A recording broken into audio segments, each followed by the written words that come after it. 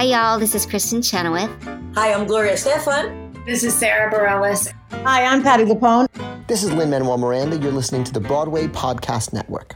I'm Andrew Keenan-Bolger. You're listening to the Theater Podcast with Alan Seals.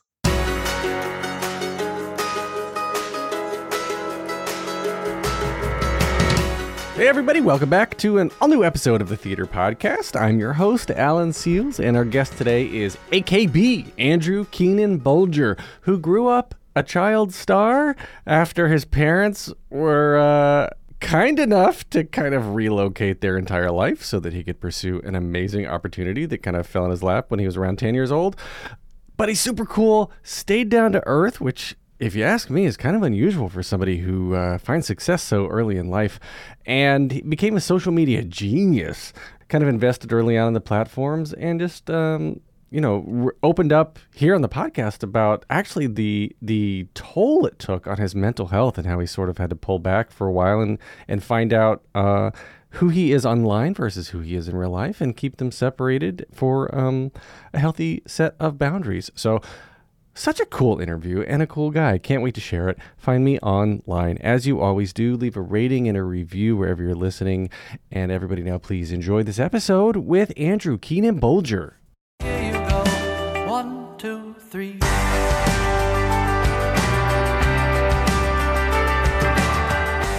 Our guest for this episode was last seen on Broadway as Jessie Tuck in Tuck Everlasting. Other Broadway credits include Crutchy in Newsies, Buy Me Papes, Mary Poppins, Seussical, Beauty and the Beast, and A Christmas Carol, in addition to the first national tours of Spelling Bee and How the Grinch Stole Christmas. On the TV, he's been seen in The Undoing, The Blacklist, The Other Two, The Marvelous Mrs. Maisel, Nurse Jackie, and Looking. He is co-creator of the series Submissions Only, co-author of the book series Jack and Louisa, a social media genius, and is now part of the amazing ensemble cast of Dracula, a comedy of terrors. Now playing at New World stages, Andrew Keenan-Bolger, welcome to the Theater Podcast. Oh, thank you. Great Transylvanian accent, my gosh. Thank you. Now we have to do the whole episode with this accent, which, if I keep going, it's going to turn into something probably Irish. I don't know. I default to Jamaican, I find. Do you really? Yeah, it always gets a little Caribbean somehow, which is a problem in the show because I think I do 8 different accents. I was going to ask about that because if we're allowed to, I don't know if there's any spoilers in here. There's Dracula, and then there's unnamed everyone else other than what is it, like actor 1, actor 2, actor 3, because you all play a bajillion different characters. Yeah, I play like 7 different characters in the show.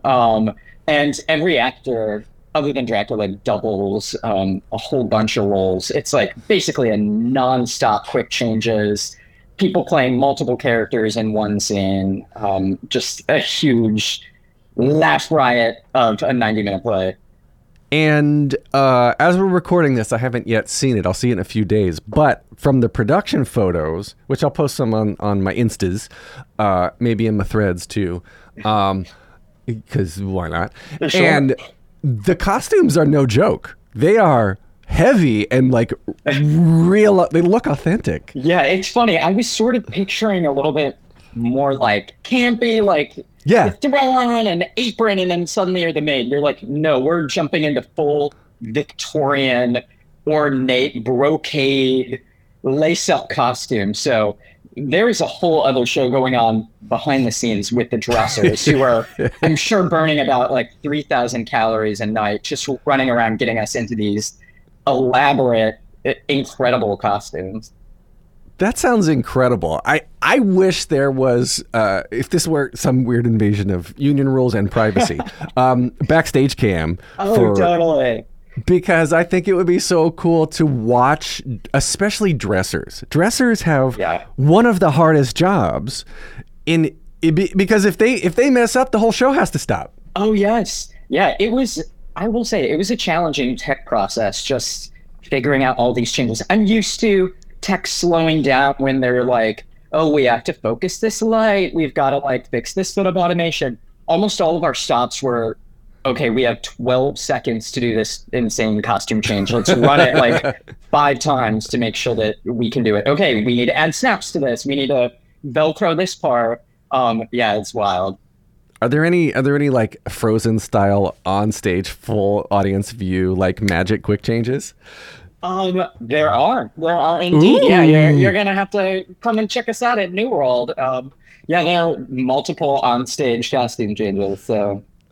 All right, and some of them not even of the cast. No, I'm kidding. I would not put it past Gordon Greenberg and Steve Rosen, the writers of this thing. So full disclosure, I was involved with the recording of a version of the script in 2020. Yes. That, across Broadway Podcast Network, we already recorded and released Dracula in 2020 as an audio comedy, and. I was talking with Gordon Greenberg last night. I ran into him, and I was like, "Is there Lord? Was it Lord Swivelhips? I think, or sure. the Elvis character, right? Yes. And because we had John Stamos in the recording. We had John Stamos do the recording. I was like, "Is John Stamos please tell me he's making a cameo in this thing." Just in all his free time, he's like, "Yeah, I'll come and do a little cameo." But is there did you listen to the radio, to the audio comedy at all? And I totally did. Did you really? Oh, it was such an amazing. I feel like, especially as an actor doing a new work, to when you're deciding if this is a show that you want to be involved in, having that like incredibly professional cast recording, or not cast recording, I guess like taping, with like amazing actors. There's like Ashley Park and Annalee Ashford and like James Iglehart, just like real comic geniuses. Having that as something to look at before I started and being like, oh, I get what this tone of the show is. Oh my gosh, it's like incredibly like high camp, super madcap. Yeah, it was really helpful. And then a lot of the lines have changed, obviously, to be adapted for the stage. But yeah, I would encourage people to go check it out. It's really funny, and it's like a really cool serialized just audio drama. Yeah, absolutely. And I guess what's some of the things that you've enjoyed as part of the process of things that have changed? Because one of the questions I had for you was, because it is established and there have been multiple incarnations of this, which I guess in the grand scheme of things, it's not so different than any standard play getting workshopped and staged and whatever, right? But do you, now that it's officially in this off-Broadway space with the off-Broadway contract and it's opened and the script is locked and et cetera, do you, how much of you, like Andrew, did you get to bring to each of these characters to like say, like, can we try this here? Or was it just more like stick to what we've got, kid? No, it was very much, we hired these actors for a reason. It's an ensemble of like 5 just full clowns, honestly. If we're being honest, we've all got some clown blood in our veins. So they very much encourage. They're like, we know what worked for one actor in our out of town in Montreal is not necessarily going to work for y'all. So yeah, we brought a lot of it to the project. And then even with my main character, Jonathan Harker, I think after we did the table read, they were like, I feel like you were doing something very different, and we are interested in maybe taking this character into a direction that we had not anticipated, but has always sort of been like in the back of our brains, would it be okay if we tried out these things? And I won't give anything away, just for spoiler alerts with the plot, but it made me so happy to see that they were willing to change some stuff based on what I was bringing to the table. Are you you and the cast working with the dialect coach too, or is it just let me hear your best buy me papes? Well, I know. I am not. I would not say dialects are like necessarily my strength. I did not have like conservatory training. I think I took like 1 semester of it. So yes, they were able to bring in a dialect coach because I think I only speak in an American accent for 3 lines total. Everything else is, I think I do British RP, I do like London, like shabby kind of guy, I do Cockney, Irish, Scottish. Jeez. Yeah, it's a lot. It's a lot. And oftentimes I'm changing accent like second to second. And there have been some times when I'm like, oh, that one came out Scottish. That was definitely supposed to be Southern, but you know what? We're going to go with it. Luckily, I think the spirit of Dracula is so just like ridiculous and silly and goofy and campy that it allowed the play breathes every single night. We're responding to what everyone is doing on stage. If something goes wrong, it honestly only amps the comedic potential of the clowns on stage who are responding to it. I was actually I was going to bring that up too, and normally I don't get into like, you know, the item that my guests are always on the podcast to promote. You know, we like slip it in so it doesn't feel like we're hitting the listeners over the head. But we just dove right in because I freaking love the show. But I want to read, let's see, this 90-minute gender-bending quick change romp features a pansexual Gen Z Count Dracula in the midst of an existential crisis. I mean, you can't get any better than that. Yeah, we're cramming it in. We've got everything. Yes, it is. I think that is a fair description. And I think the one thing that we really didn't necessarily anticipate is just like how much of a laugh riot the entire show is. I feel like it was such a relief after rehearsing just in one of these like dull rehearsal rooms with the same 5 people as your audience, like trying to sell them on your jokes and being like, oh gosh, are we even funny? I think you lose a sense of like what's actually going to play. And then just our first performance, I don't think any of us anticipated the reaction that we were going to get from the audience. I honestly don't think I've ever been in a show where folks are laughing harder for 90 straight minutes.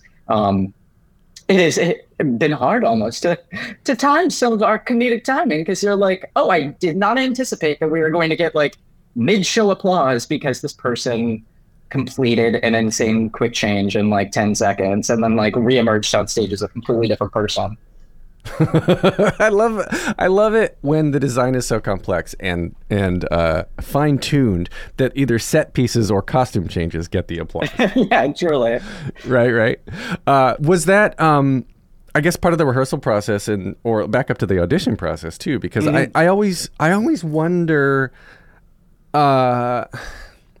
like for comedies, I feel like the auditioning is more of a leap of faith maybe on the creative team, because you can't find the comedy in shows a lot of times until you're working with your other actors and you're working with the script and you see what works, what doesn't when you get it on its feet. So how do you audition comedy versus like, I feel it's easier if you're reading a dramatic monologue, you can tell when somebody's really, I mean, I don't know. I feel like saying, oh, that person can do drama is a lot easier to say, oh, that person can do comedy, but maybe that's just my inexperience of never having directed anything. I totally agree with you. And I think we were lucky enough that, so James Daly, who is our Dracula, he had done it in the Montreal version. And I think the creative team was like obsessed with this guy. He really is amazing. He's going to be a total breakout star. This is his first American, it's his American debut in theater or film. And so he was actually at my audition and I got to do like a chemistry read with him,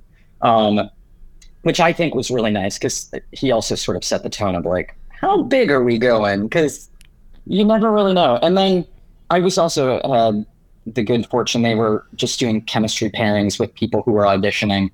And the person I got paired up with was Jordan Boatman, who ended up being the Lucy who got cast. So I think they got to see how we were playing with each other and we're like, oh, these people are doing a similar sort of style. They look good next to each other. But I would have assumed that would have been impossible to just guess, because you really never know.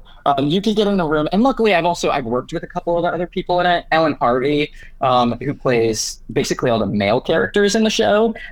She and I did Mary Poppins together, and along with a couple other like film projects on the side. And I know her style, and just a big fan, and we work really well together. Did you get to work with Gordon Greenberg, Steve Rosen before this? I had worked with Steve Rosen on my web series, Submissions Only. I think he was in our second episode, so he was one of our very first guest stars. and just encouraged him to like play around and do a lot of improv with the role, and was hysterical. And I've also just been a big fan of him from he hosted this improv, like this kind of night of improv with the Broadway community called Don't Quit Your Night Job, that is really hilarious, and is the writer of a musical that I saw a whole bunch called The Other Josh Cohen. So big fan of him. Gordon, I've seen a lot of his work and like really respected him as a director, and he's also a co-writer on this.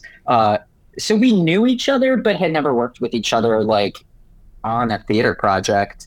And yeah, it's just been really nice. It's a goofy room where I think we are all just being ourselves, and then on break are like gossiping and dishing about the world and what we're all watching on Netflix, and like, yeah, it's a good buddy time.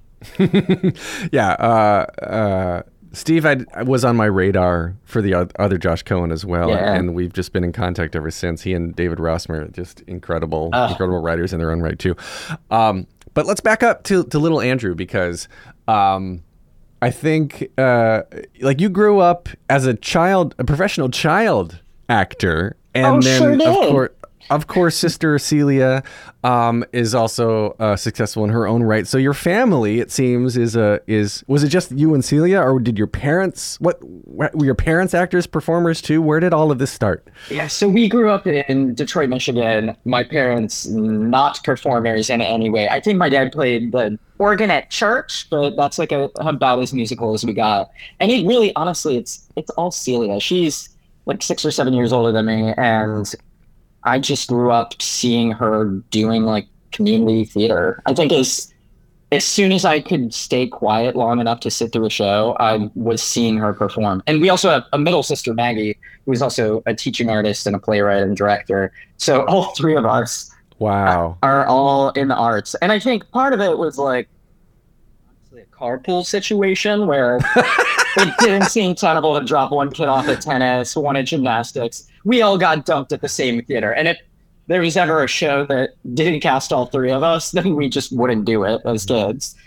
So, yeah. And then when I was about like 10 years old, my parents, kind of on a whim, brought me to New York to audition for Beauty and the Beast. And I have to assume they never actually thought I would get it. I think that they were thinking it was more a fun chance to do a like road trip to the city with the kids. And instead, while I was in the room, this has never happened to me any other time in my career, they were like, "Can you tell your dad to come in?" And they were like, "So we're offering him a job. Can he move to New York by Friday? Because he has to start rehearsals."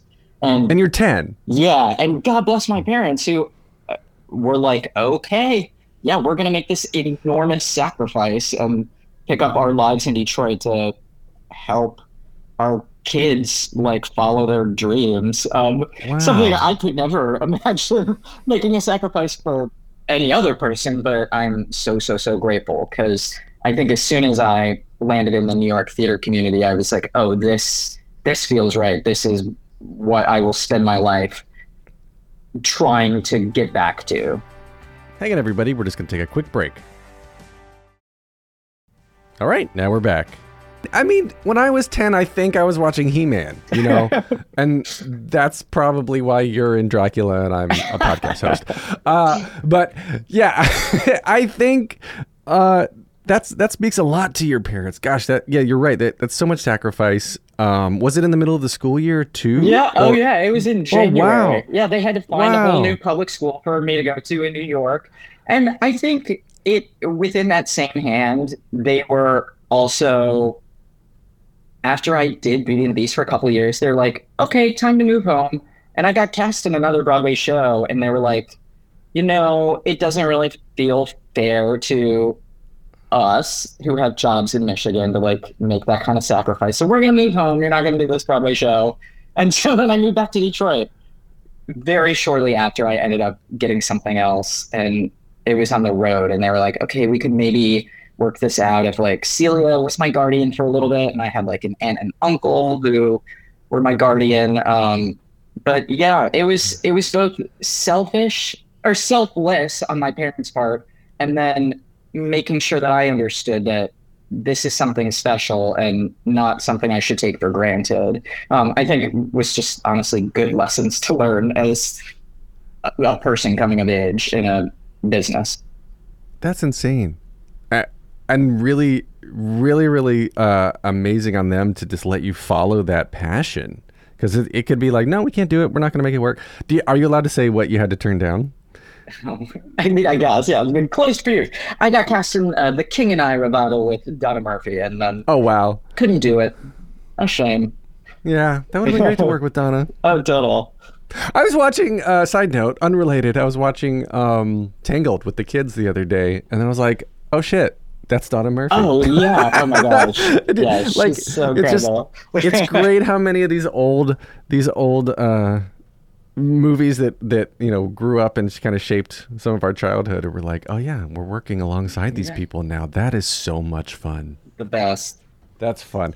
Did you have any of those pinch me moments ever, or what was the last one you had where you're like, I'm working alongside the voice of such and such that I watched when I was 10? You know, when I had this digital series, Submissions Only, which was all about auditioning for theater in New York, I created it in 2010 with my collaborator, Kate Weatherhead. And we did it for 3 seasons. And every episode we had like a slew of guest stars. And it was pinch me moment after pinch me moment where I was suddenly directing some of the like great luminaries and giving them direction, which felt insane. Like, and then people like Audrey McDonald, Cheetah Rivera, Kristen Chenoweth, like these people who I still to this day like hold on the highest of pedestals, being realizing that all of them still want to do good. It didn't matter that it was a show that got broadcast on YouTube. They wanted to be good, and having people like Audra ask you questions about, but what if I try it like this? Is this okay? Like, what are your thoughts on this? Which one do you like better? And having to put on your professional hat and be like, I honestly like the second version more, not just like, whatever you do, Audrey McDonald, it'll be amazing. Which, to be fair, whatever she would do would be amazing. I was going to say, I mean, she could stand on her head and act like Ace Ventura, and it would be awesome.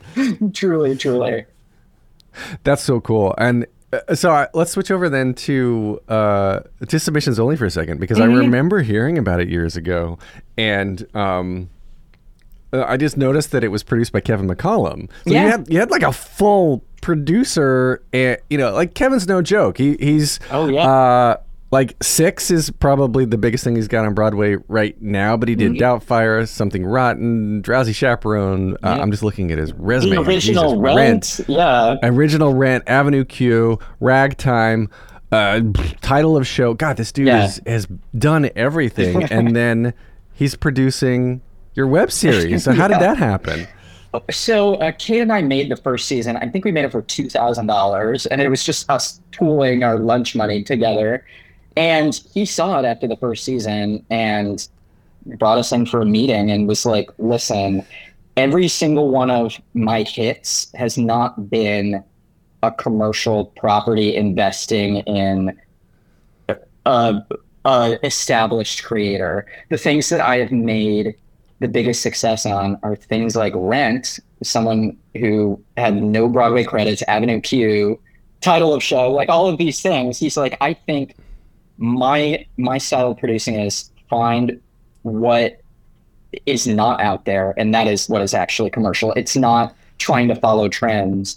And so he was like, I understand this may not make any money. This was also before streaming was a thing. Like Netflix had just converted to having a digital model, but had not had any TV shows yet.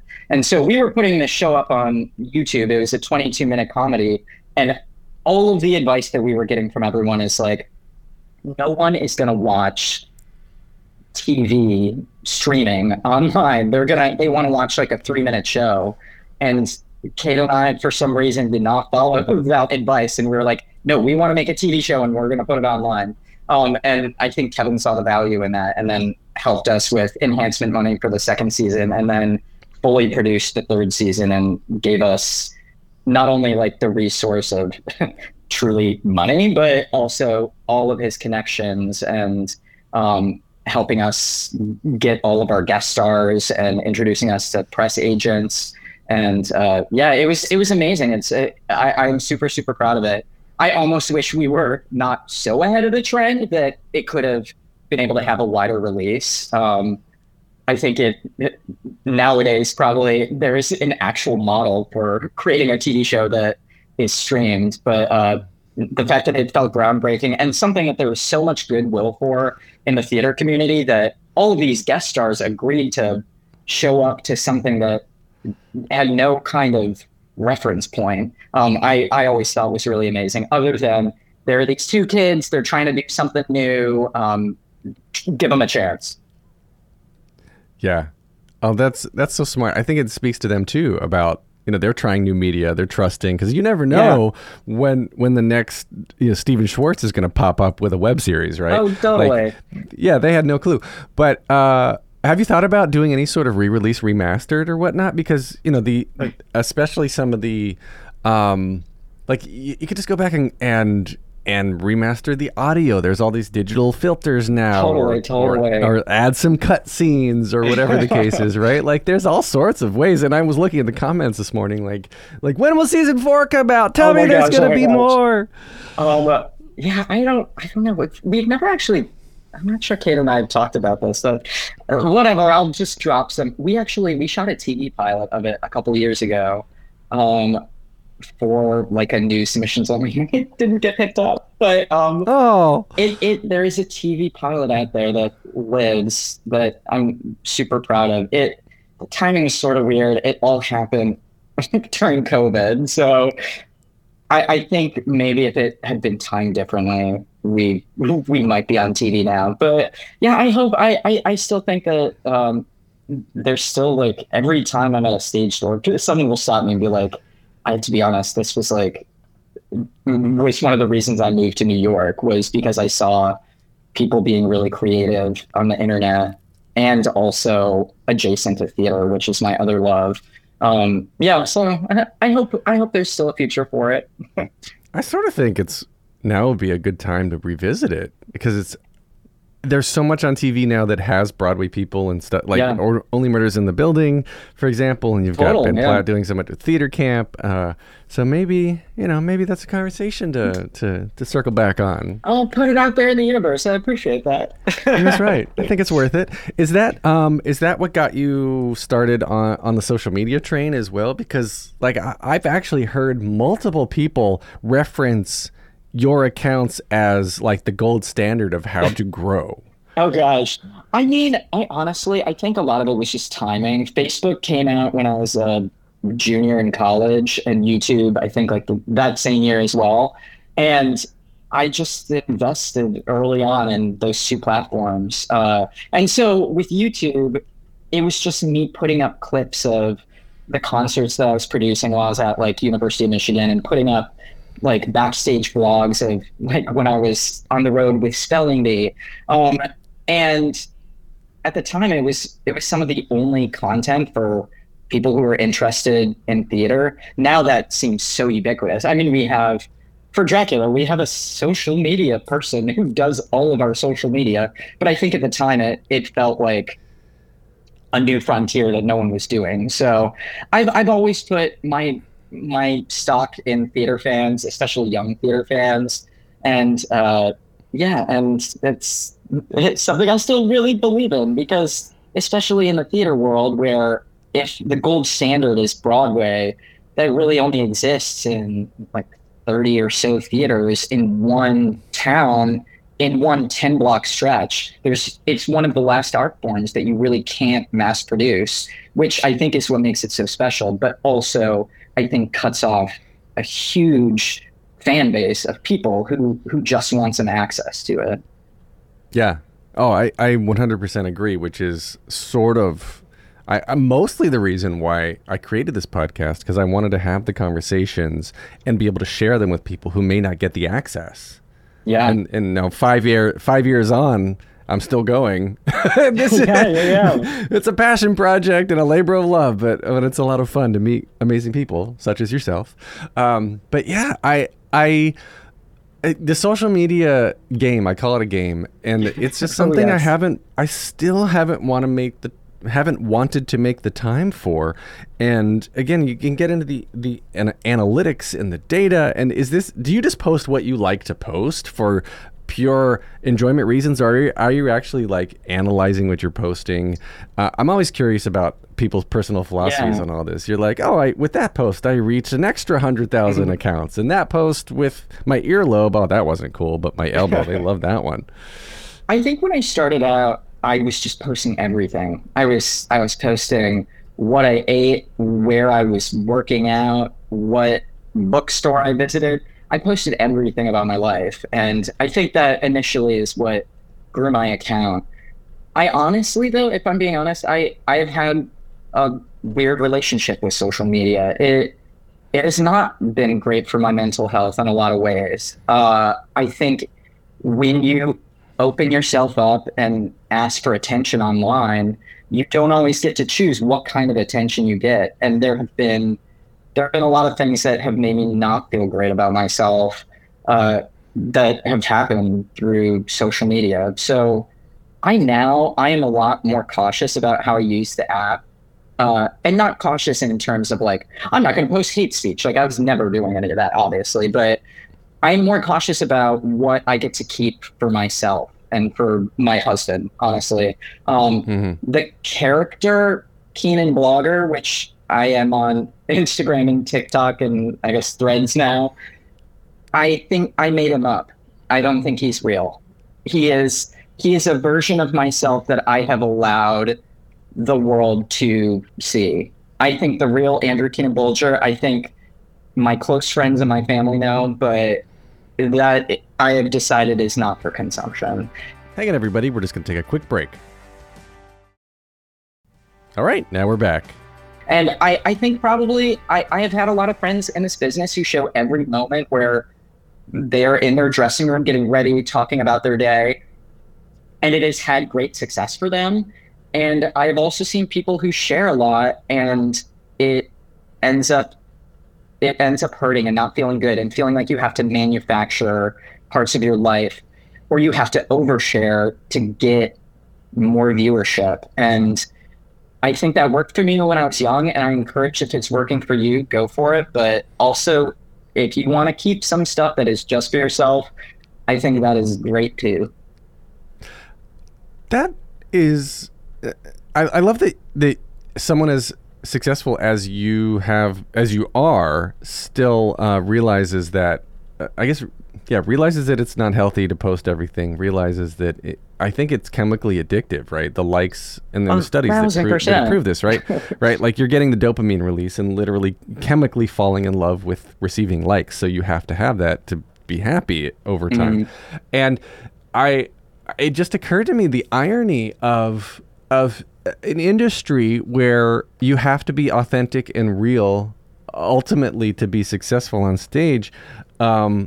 If you do that on social media, it's actually a detriment to your health in a lot of cases. Like it seems like this struggle, this dichotomy. So I guess I was going to ask, is it a problem? But yeah, you just said it was. But how do you manage that problem? How do you manage that conflict? Because when you have to be real and authentic and you're doing stage doors and you're doing all this stuff and people are recording you, you don't get to control what they post. Right. Of course. I think it is, it's being honest with my audience. I think the people who have followed me for years, I get to do, I think as someone with a big social following, doors have been open to me that are insane. And to me, it feels crazy to me as well. Like I've gotten to go on vacations for free. I get paid to do brand deals. There are all these wild things about my life. And I think not pretending like that is totally normal. I think I can share with my audience, like, yeah, I am on this trip to Singapore and I'm getting paid to go on it. This is nuts. This is so wild. I feel so lucky, but also understand this is not the real world. And this is maybe not even aspirational because I think my platform just took off at the right place at the right time. And then I think also making sure I try to post useful content for my followers as well. I have a lot of I think young queer people who follow me, and making sure that I'm providing a lot of resources, providing things like tips for coming out, like things like on National Coming Out Day, providing some history, providing links for kids who might need to talk to someone, making sure that I'm like doing equal parts service. And also, anytime I do a brand deal, I also a percentage of any of my earnings I donate to a foundation that I'm liking at the moment, places like Allie Forney, the Trevor Project, or during COVID, I was donating 100% of not 100% of my earnings, but I was donating all of my like earmarked earnings to the Actors Fund for all of my friends who were not able to work at that time. So yeah, I think it's being honest with your audience, but also I know that people are following me because they want to know what's up, and having a responsibility to share some of that as well, especially for the people who are not going to be able to fly to New York to see Dracula because they're high school students, but still want to feel like they can experience a part of it. I think is very important. Yeah. Oh, I love that. That is, I think it's unusual, if I may, to say somebody who grew up basically in the age of social media, who started professional theater at the age of 10 and may or may not have had the appropriate reflection is what I was going to say, but it's not the right word, perspective to know what it's like to live, I'll put in air quotes, a normal life. That you seem to be so freaking humble and living a normal life. And you're not like, look at me, I'm entitled to everything, which is what I think a lot of social media influencers want to do or do. Also, to be clear, I have not figured this out either. What feels good to me one month, the next month will feel crummy. I have not figured it out either. I think none of us could have anticipated how social media would have changed the world. I could have never anticipated how it would have changed my career. I was just out there trying to share and trying to honestly document. A lot of it is for me as well. I like being able to look at the blogs that I made in Newsies and revisit these like landmark parts of my life, like the literal good old days. But all to say, like, I haven't figured it out either. And I am always eager if anyone has any kind of lived advice of how they are able to compartmentalize the version of their self that lives online with the version of their self that exists as a person every single day. That's a very good question. And I have a love-hate relationship with the I know why this is done. The people who post the ugly cry pictures, the downtimes are like, they don't post it in the moment, but they take a picture of it. But still, I'm like, wait, you thought you're going through a trauma, you've had a bad time, you're literally ugly crying, and you still have the forethought to take a picture of it. Which I guess I don't know. That just I don't know. Yeah, shrug, big shrug on that one. If you feel okay doing that, go for it. I also, one of my things that my husband has taught me, my husband worked for years as a journalist, and specifically as a digital journalist for an online publication, and he is always saying, anything that you put online, just view it with the least generous lens, because the internet always will find something to say, and rarely is it, you look great, you're amazing.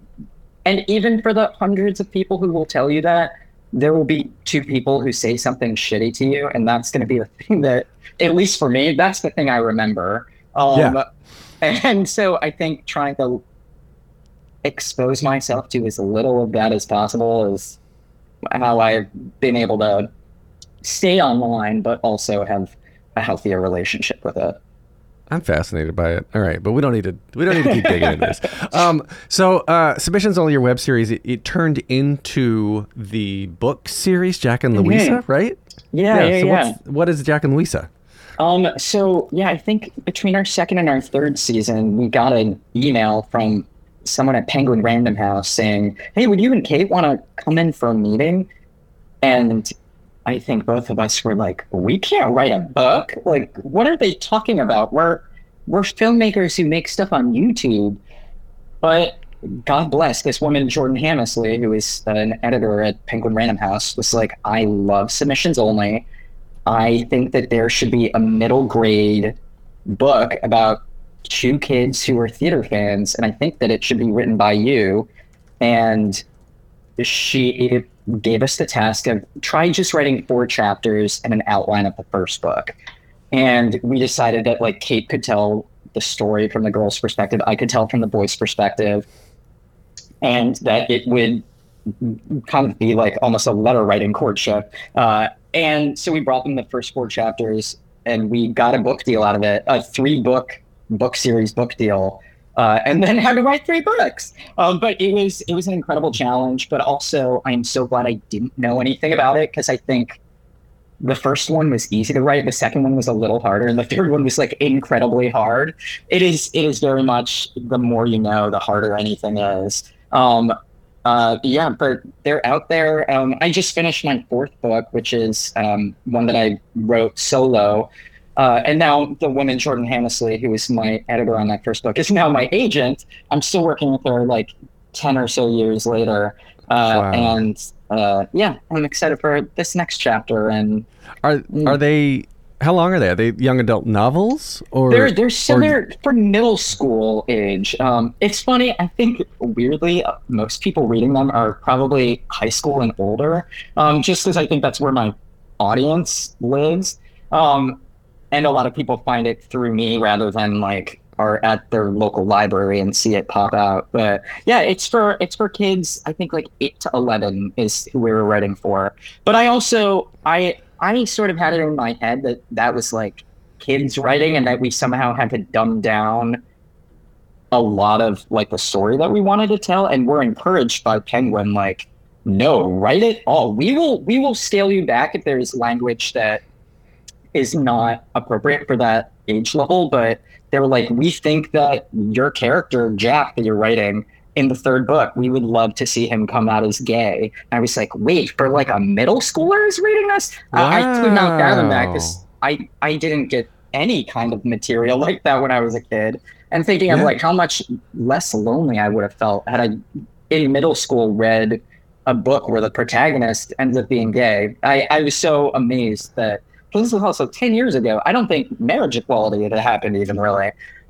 So yeah, it was a really cool challenge, and knowing that kids are smarter than you think, and they understand a lot, and that you should not necessarily, I think, tamp down any of the kind of big thoughts and big ideas that you have, because kids feel those sometimes even more acutely. Yeah. Oh gosh, that would have been great. I think I don't treat my kids. I have two that are now in 2nd and 3rd grade, and I don't treat them like they're stupid at all. I mean, because they ask such amazing questions. Yes. And you can tell they're thinking about this stuff, and they just don't have the life experience to know how to categorize it yet, but they know it. They intuit all of this stuff, which I think is why theater and storytelling speaks to so many people, especially children, because it's allowing them to start to understand and experience these scenarios that they may or may not ever get to actually go through in real life.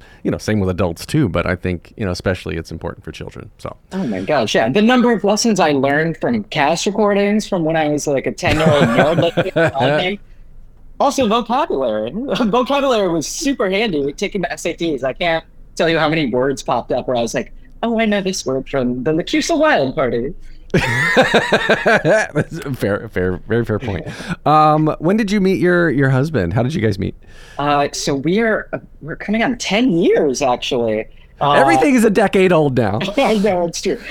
We have a cute little meet cute story. We were actually set up We were set up by none other than Ben Stasic, who set us up on a blind date, which I really owe it to him. He's a good guy, but like he's a really good guy in my eyes because he introduced me to my husband. That's so cool. Oh, wow. What did you go on your first date? We went to, I mean, this is very random, 54 Below, which appropriate. He had never been there before. He was like, where are we? And immediately I'm like, oh, he's not in the business. God, what a catch. I'm like, to meet someone who doesn't even know what 54 Below is. Yes, we went to a Darren Criss concert together. Darren Criss, 10 years ago. Yeah, I went to college with him as well. Was this 10 years ago, Darren Criss? Was this Glee? Was this in the midst of Glee? I think it might have been like just slightly post Glee. Right. I think it was when he was Glee anymore. Yeah. It's all blurring together. We're getting too old, man. I know. Oh my gosh. Okay. All right. Well, let's wrap with 3 questions that I ask everyone. Sure. To end the episodes. Number 1, just what motivates you?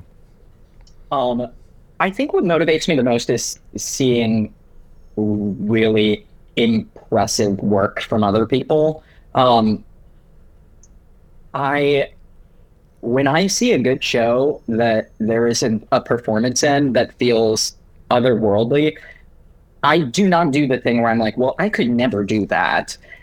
I think that, but I find that seeing someone excelling so much or reading something that is so incredible, that is what really lights the fire under my ass to create and to push myself. So absolutely that. And Instagram likes. Just kidding. And yes. Just kidding. Okay, question 2. What advice would you give your younger self and younger people listening now starting out down a similar path? I think I wasted far too much time in my career and just honestly as a person trying to emulate the artists who I was obsessed with. I think like I grew up being obsessed with like Nathan Lane and Kristen Chenoweth and always trying to kind of do their bits. And I would say my advice is that like New York theater already has Kristen Chenoweth and they already have Nathan Lane, but what they don't have is you.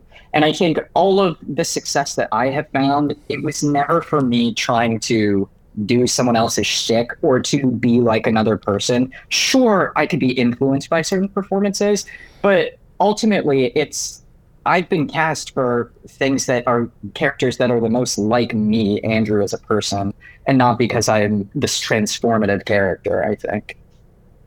Interesting. I like that. Okay. Last question, hardest one. If you could only see one show for the rest of your life, but you can see it as many times as you want, what would you see? Oh my gosh. Oh, that's so hard.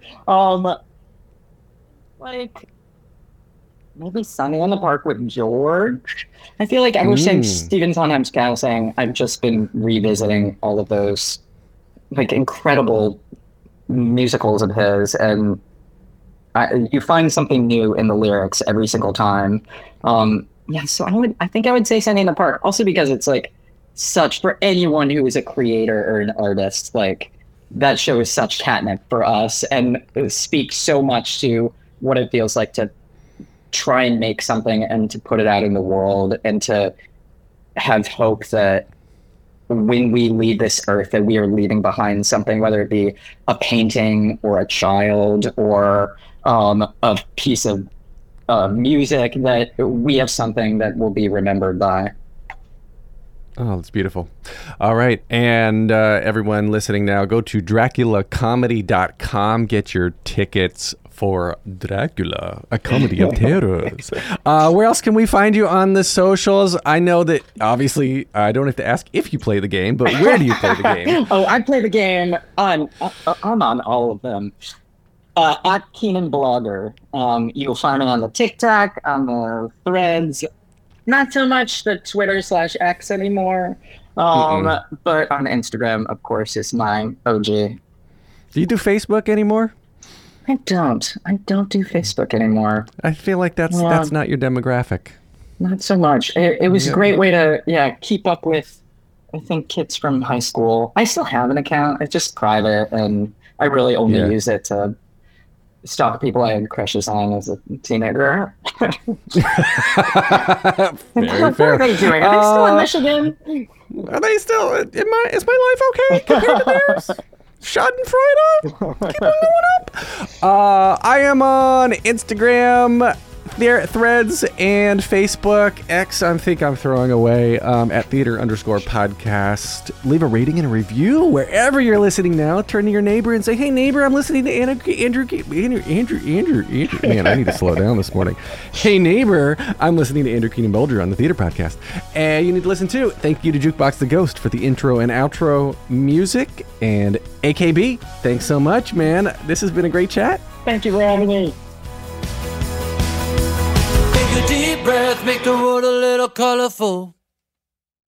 Hey, it's Leslie Odom Jr. here on the Broadway Podcast Network to tell you about the Rise Theater Directory, a program of Maestro Music. Rise is a national online resource designed to connect and empower backstage and administrative and creative theater professionals from underrepresented backgrounds.